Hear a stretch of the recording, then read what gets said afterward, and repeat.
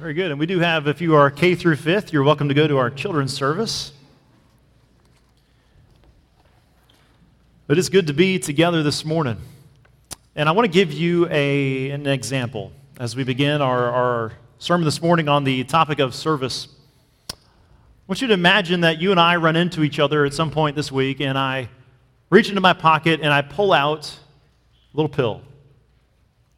And I say, take this. Unless you're having a really bad day, you're probably not going to do so. You're going to look at me like I'm crazy. What are you doing? I don't want any part of that. Matter of fact, the next time you see me, you may intentionally avoid me. Example number 2. You go to the doctor for a routine checkup.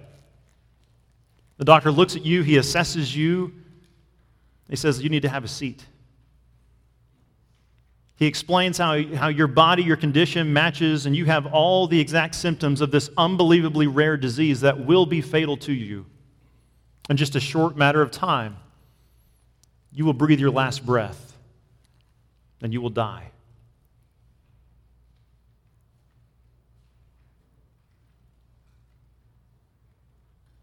Your mind begins to race about what that means for your life, your family and your friends, and your future that you imagine to be much longer.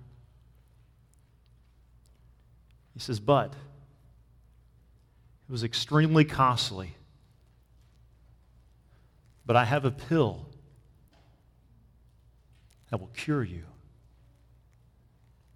He goes to his drawer behind you and he pulls the pill out and he says, it's the only one that will do it. Would you like it?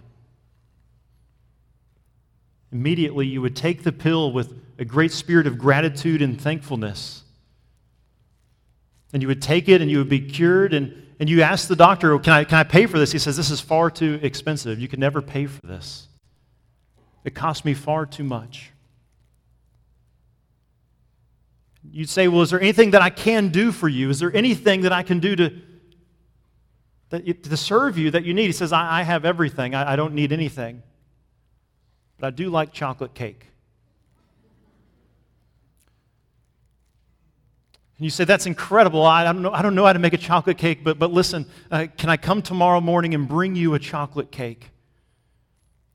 Even if you had never baked a cake in your life, you'd be researching diligently. You would go and you'd buy all the finest ingredients possible. You would make the greatest cake you could possibly make, even if it took you multiple attempts. And you would come back that morning and you would serve that doctor the cake. And you'd watch him as he took this piece, even though he had no interest in baking, this opportunity to serve him. You'd take the piece of that cake and you'd watch him eat it and you'd watch him smile. And he says, that's good. Thank you. Can you make me another cake tomorrow? And you say, yes, sir, I can. Yes, sir, I can. See, the only reasonable response to realizing when your debt, when your serious condition has been taken care of, is a lifestyle of service. The only reasonable response in your life, realizing the significance of your situation, is a lifestyle of service. Now, many people, if you're like me, you grew up hearing a lot about Jesus, Christmas and Easter and things like that. And you treated it very possibly, even if you grew up going to church, like the first example I gave of me just offering you a pill.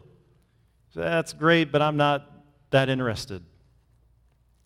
But when you understand the true significance of your situation, that you and I, on our own, regardless of your age, regardless of your background, regardless of your 40 time, all of us are woefully in trouble before a just and holy God. We're all in a grave situation, and yet there is hope to the hopeless.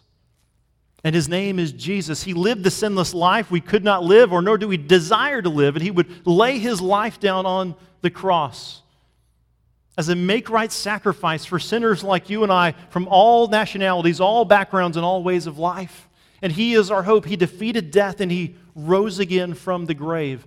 And our call in life then is those that have turned from self and sin and trusted in this Jesus as a life of humble service. See, it marks our life. It becomes our primary identity marker.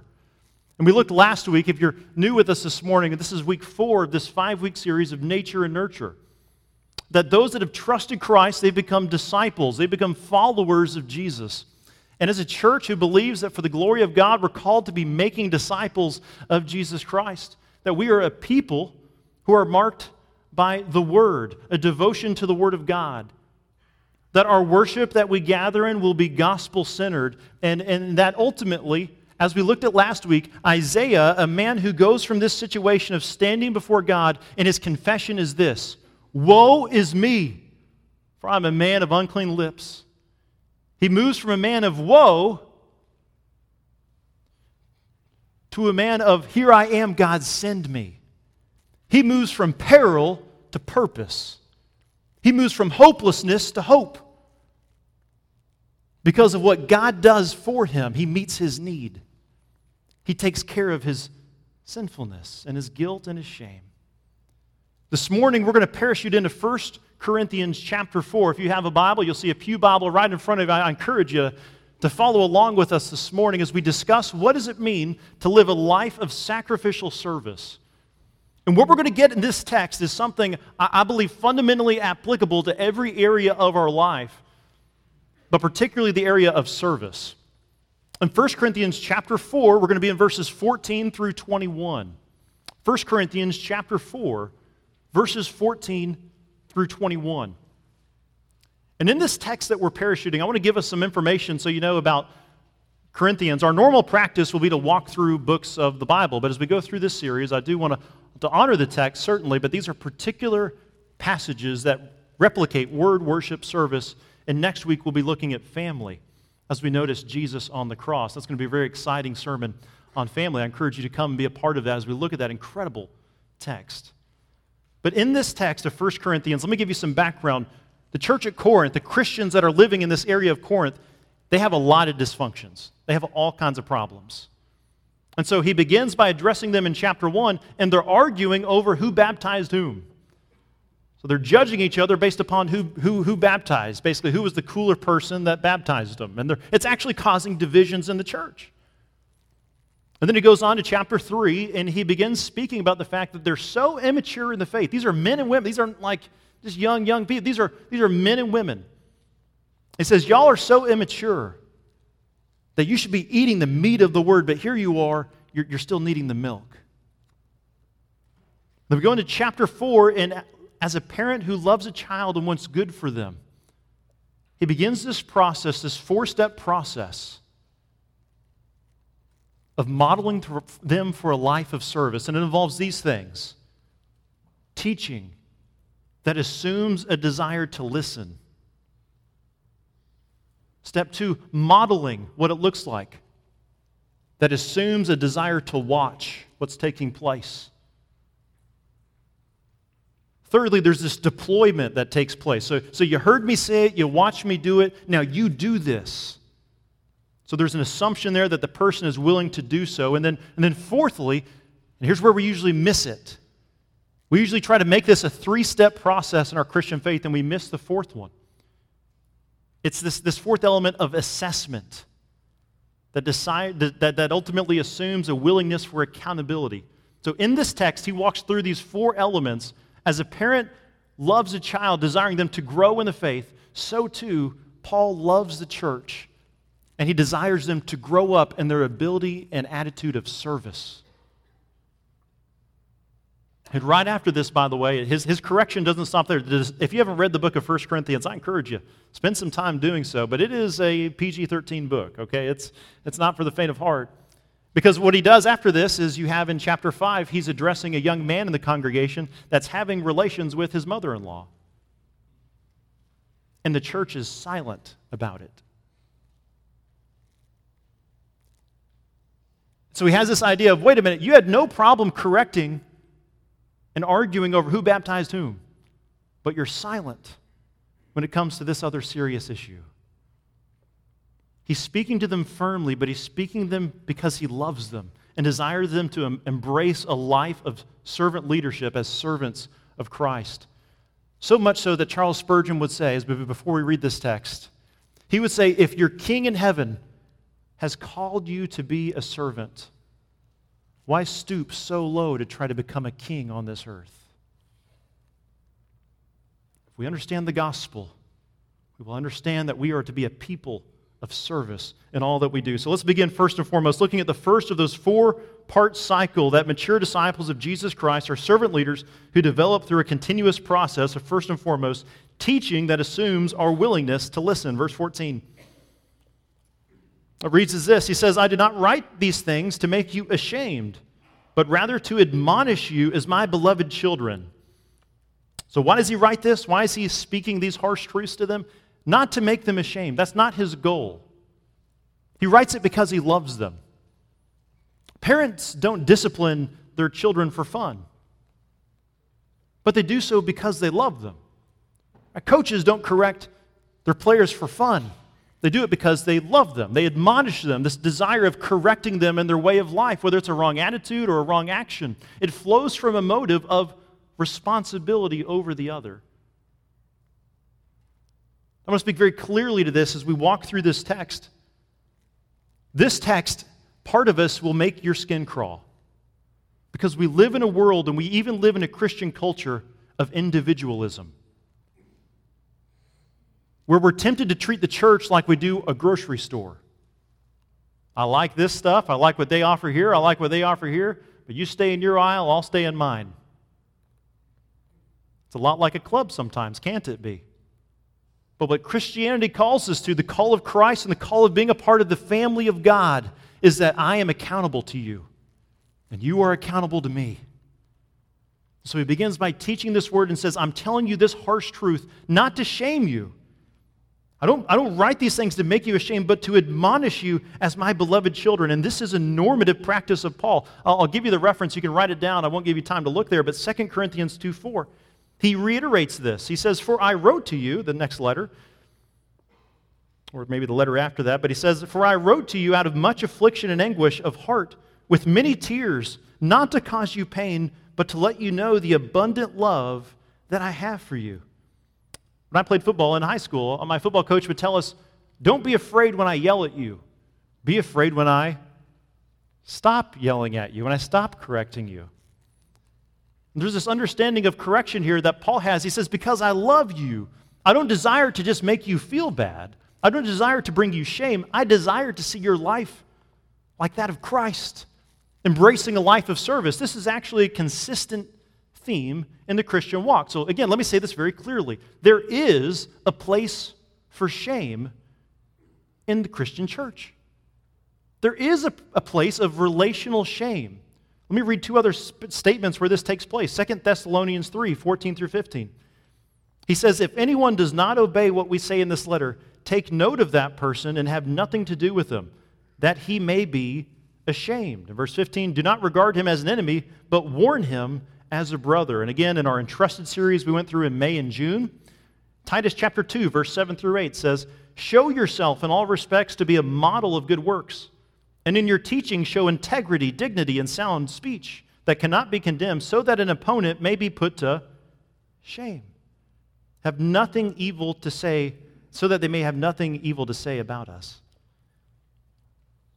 He speaks these things, these harsh truths, because he loves them.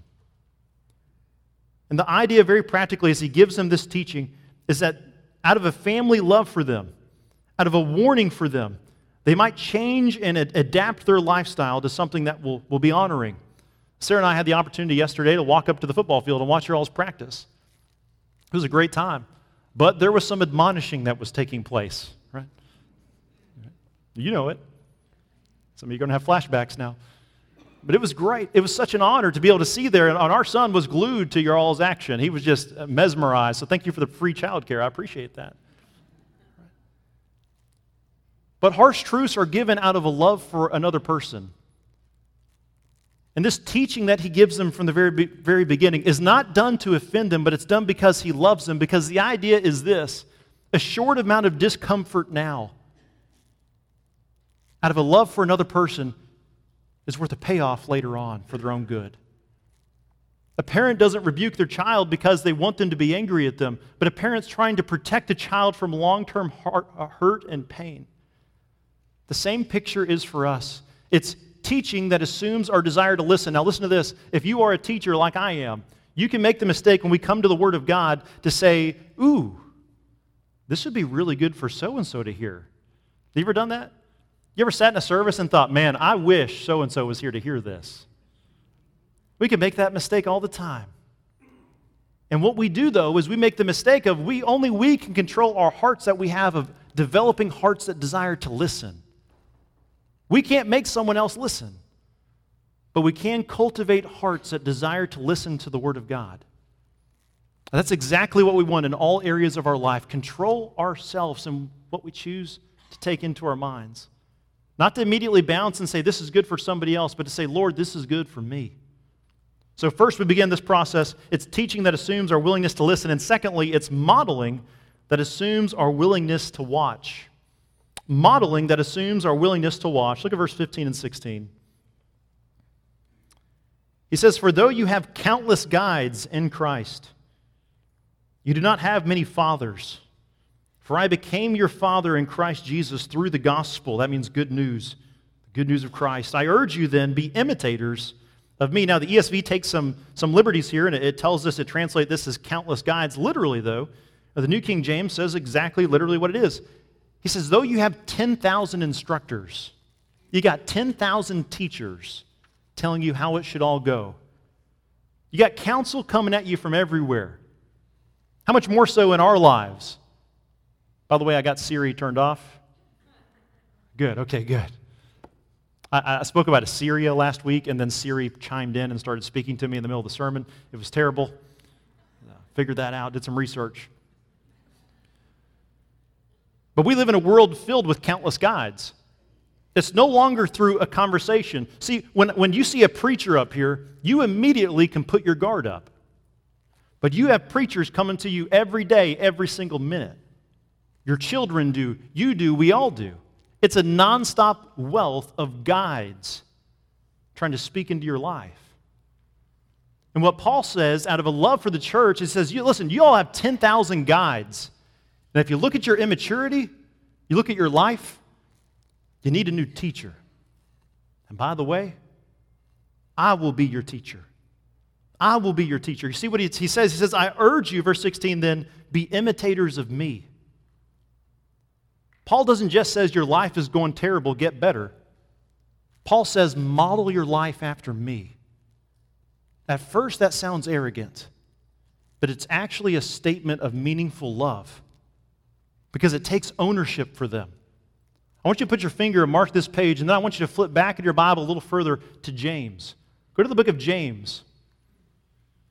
Because Paul does in a discipleship sense, he does what the physical sense of James is talking about here in James chapter 2.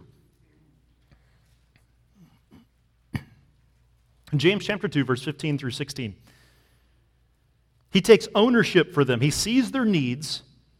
So this poor church is struggling with an unbelievable amount of maturity issues.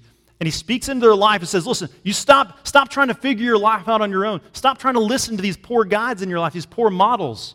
Instead, you're mine. He loves them. He speaks to them in a fatherly, loving sense.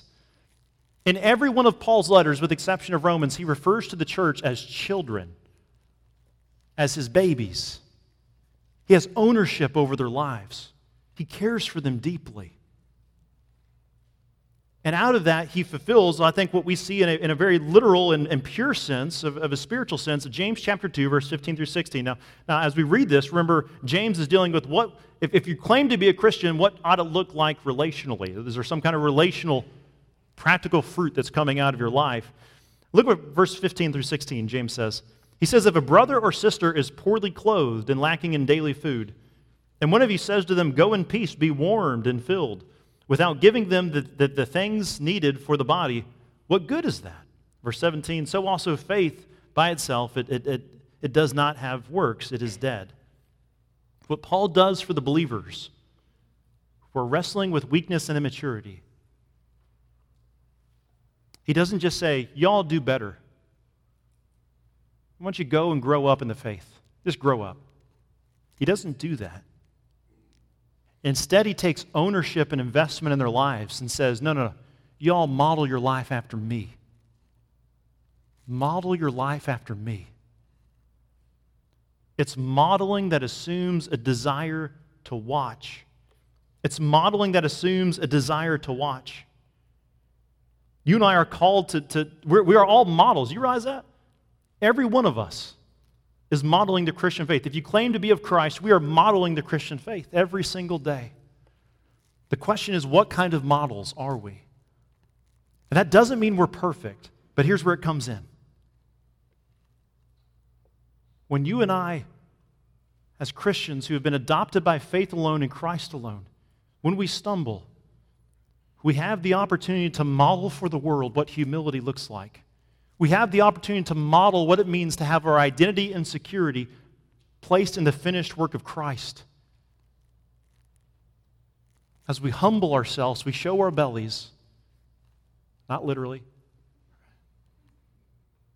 but we turn ourselves upside down and say, forgive me.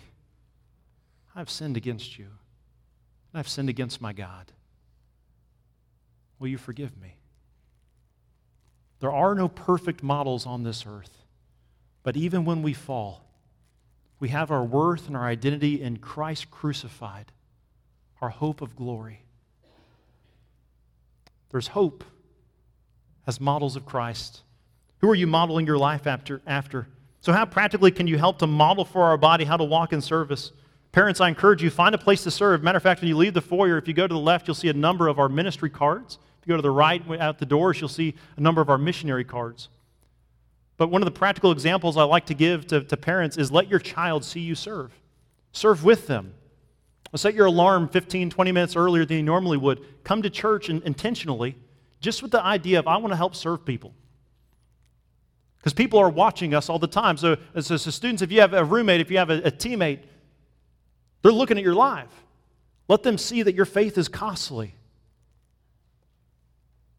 And one of the most meaningful questions you can ever ask somebody, you want a conversation starter? Here it is. This is for all of us. Ask somebody this question. You know I'm a Christian, right? Can I ask you a question? Do you think I look like a Christian in how I live? Ask a friend, ask a coworker, ask a teammate, ask somebody that question. And they'll tell you how you're modeling it. They'll tell you. And then you have a conversation point for going forward. So if they say, I didn't even know you were a Christian, what an opportunity for a first step in a conversation to go forward. Live a life of service. May we model what God calls us to model. So teaching, modeling, and thirdly, deployment that assumes our willingness to do. Deployment that assumes our willingness to do. Verse 17. Paul says, that is why I sent you Timothy. Remember, he mentored Timothy. As a matter of fact, in just a few after this series, we're going to walk through the book of 2 Timothy this fall. He says, that is why I sent you Timothy, my beloved and faithful child in the Lord, to remind you of my ways in Christ as I teach them everywhere in every church. So Paul is not, possibly he won't be able to make it to Corinth, but he sends the next best thing. He sends Timothy, who has observed how he's lived his life, and he's deployed Timothy to go into the church at Corinth. He says, listen, I can't be there right now, but Timothy's there. So model your life after how you see Timothy live. And this is the same message. You see what he said at the end there of that verse, verse 17? He says, as I teach them everywhere in every church. So he says, I love you all. I love you, church in Corinth. I love you. And I sent Timothy so you can watch him, how he lives his life. But the same message I've taught you of a life of repentance, that's a turning of mind and a changing of mind towards Christ. The same message I've taught you is the same message I've taught every church. And you seem to be struggling particularly with this message. And so the problem isn't a content issue, the problem is a user error issue. You know what I'm saying? He's having a very honest and frank conversation. There's this sense that he calls them to do what the faith calls them to do because they're not doing it. But in order to jumpstart them, he deploys Timothy. He sends out Timothy to live among them, to minister to them, to teach them, to train them, to model for them the faith. so that they would also deploy and live out the faith in their lives. And what would spiderweb across the world would come to the United States, as she would eventually come into existence, would come to Nacogdoches, Texas. And here we are on a Sunday-by-Sunday basis, studying the Word, gathering for worship, and being called every week to be deployed out to do the Word. We can have the greatest of teachers like Paul. We can have the greatest models of the faith like Timothy. But if you and I don't come honestly and openly to the Word of God and say, I am willing to stop doing so-and-so, and I'm willing to start doing so-and-so for your glory, change will not take place in our lives. I should be much more mature in Christ 1 year than I am today. The Lord is continuing this process of discipleship and growth, but if I don't have a willingness to change my thought pattern or to change my habits, to do, that will become spiritually and functionally bitter. And I will become a spiritual know-it-all, but a do-little. The call to Christ is a call every week to say, Lord, I will edit this relationship for you. I will edit my lifestyle for you. What do you want? I'm here to serve you. I'm here to bake the cake every morning for you, for your good and your glory, to please you. What do you want me to bake for you today? Oh, that relationship? That habit? Okay. I'm going to bake that cake for you. At the end of the day, you say, Lord, thank you for letting me bake that cake for you. Would you work in me so I can bake better tomorrow? Thank you that you're pleased in me because of Christ, not even my baking skills. Our problem is a doing problem oftentimes, not so much a content problem. Think about this. The same sermon you're hearing over here right now, an application is going to be similar to what the children are hearing over there. Like none of us come to church and hear Matthew 18 and hear, wait a minute, hold on. Are you telling me I'm supposed to forgive? Are you telling me Jesus wants me to forgive? I did not know that. I've attended church my whole life. I had no idea that Jesus would want me to forgive somebody. We know that, right? We know we're called to forgive. But how do you actually apply that out in your life? That's the work of the Spirit in our life. It's a daily by daily decision to do the Word. And this is why we need each other. This is why I encourage you. You'll hear more and more about our small groups in September. September 12th will really be firing up again. What an opportunity to be able to gather together to live and to do the Word of God. To see it modeled, but to say every week, here we're deploying ourselves very intensely. Not just on Sunday morning, but also through the week with a group of others that know our names, that know our faces, that know our struggles. As we've walked through this series, we've discussed that we are a people that are devoted to the Word, as we're called to make disciples, that we are a people of gospel-centered worship. We are a people that are building ourselves around sacrificial service. And in that process, we've looked at of service, teaching that requires listening, modeling that requires watching, deploying that requires doing. And now here comes the hardest part. Number 4, assessment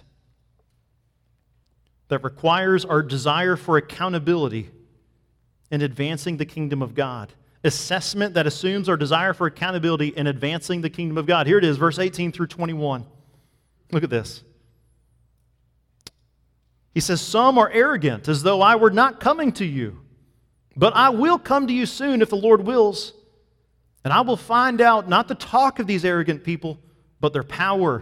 So let's put their money where their mouth is. Verse 20. For the kingdom of God does not consist in talk, but in power. What do you wish? Shall I come to you with a rod? So for discipline, or with love and a spirit of gentleness. Now, when you and I were kids, very possibly, your parent might have given you chores to do when you left the house. You ever have that happen? They left the house. Maybe they went on vacation, and they gave you chores to do. Now, when they were coming home, you had one of two thoughts. If you did the chores, you were thinking, great, sounds good, looking forward to them coming. But if you didn't do the chores, how'd you respond? Uh-oh. They're coming. The same word. One says, hey, they're coming. The other one says, they're coming. When you were at school and you had a substitute teacher, if you were a kind, sweet student, you were looking forward to the teacher coming back. But if you were crazy, you thought, the teacher's coming back. Well, Paul tells the church, he says, listen, there's some people among you in the congregation and the body that are acting like I'm not coming back. When I come back, you get to decide how I come back. Do I come back to clean house and deal with their hot air? Or do I get to come back with gentleness because you've already cleaned it up? And that's where the bullet hits the bone, because listen to this. In 1 Corinthians 16:13, there's a text that most men's ministries use. 1 Corinthians 16:13. Stand firm in the faith. Right? Act like men. Be strong. Let all that you do be done in love. Why does Paul tell the church, act like men, man up? It's because the whole previous letter has listed about a half dozen dysfunctions that's going to require man up conversations of the church out of love saying, no, listen. Because I love you, that teaching can't happen any longer. Because I love you, this action can't keep happening. We love you, we're here for you, we're doing it in love, but we've got to have hard conversations. Assessment in our life. You and I are called together to be accountable one for another. That my life is your business. That's not a very popular saying, is it, in our culture? You don't hear, what do we hear the opposite? Get out of my business. But the Christian call, as people that have been adopted by faith through Christ alone, the call is this, that my life is now your responsibility. Surprise. So when my teaching starts to go away from the Bible, you're called to correct me. When my lifestyle begins to drift from the calling of the way God calls a man to live, you're supposed to be courageous enough to correct me. And I to you as well. That commitment is what makes relationships strong. I want you to imagine this. Imagine a young couple comes up to you. Just go with me here. Imagine a couple that's been dating for many years comes up to you. They get engaged and they say, listen, I want your advice. We'd like for you to do our pre-marriage counseling for us. I know this may be weird. You're thinking, well, what? But go with me here. This young man and young woman come up to you and say, would you do our pre-marriage counseling for us? But here's the deal. We don't want any accountability based on how we live from you and not even each other. So what do you say? Would you be comfortable with that? Of course not. Because relationships that mean anything in life require accountability and commitment. Any athletic team that's going to be successful requires accountability and commitment. The scripture says that the difference between the fool and the wise person is the fool despises correction, but the wise person embraces correction. When you and I buck up under accountability or the thought of accountability in our lives, we live as fools, even when we claim Christ. You see why the fourth one is difficult? You see why the fourth one of accountability is difficult? Because it gets my business becomes your business, and your business, because I love you, becomes my business. But that's what makes meaningful relationships. I've never been to a wedding and heard a couple exchange vows and then at the end say, just joking. Just joking. Meaningful relationships are based upon commitment that require accountability. This is our call because we love one another and we care for one another. This is our lives. We owe one another the debt of stirring one another up to love and good deeds to the glory of God. This leads us to our next steps. You'll see this on the front of our bulletin in the future. Again, Word Worship Service Family, you'll see an explanation of our central mission and vision statement as a church. But here it is for service. Our next steps is this, that we are committed to stirring one another up towards love and good deeds. That we ask every member to consider serving others in two ways. First, by personally serving in the ministry of Grace Bible Church. So we think that's a healthy practice of here's a healthy avenue for you to serve others. Find one, pray about it. Find a place to serve. Serve with your kids. Even serving those that are homebound, that can't make it, go and pray with them, with your family, encourage them. And second, by obeying the Holy Spirit's promptings to love our neighbor through showing and sharing the gospel message with them. Have you ever wondered why we call this time a worship service? You ever thought about it before? It's called a worship service. Why is it called a worship service? It's because the Word of God is being ministered to us. We're all sitting under its authority. The Spirit of God takes the Word of God. He speaks into our life. He shapes us. He convicts us in unique ways. He comforts us in unique ways. And He shapens us to the image of Christ as we go through a life of trials, of temptations, of failures and victories. But we go through this life together as a family in Christ.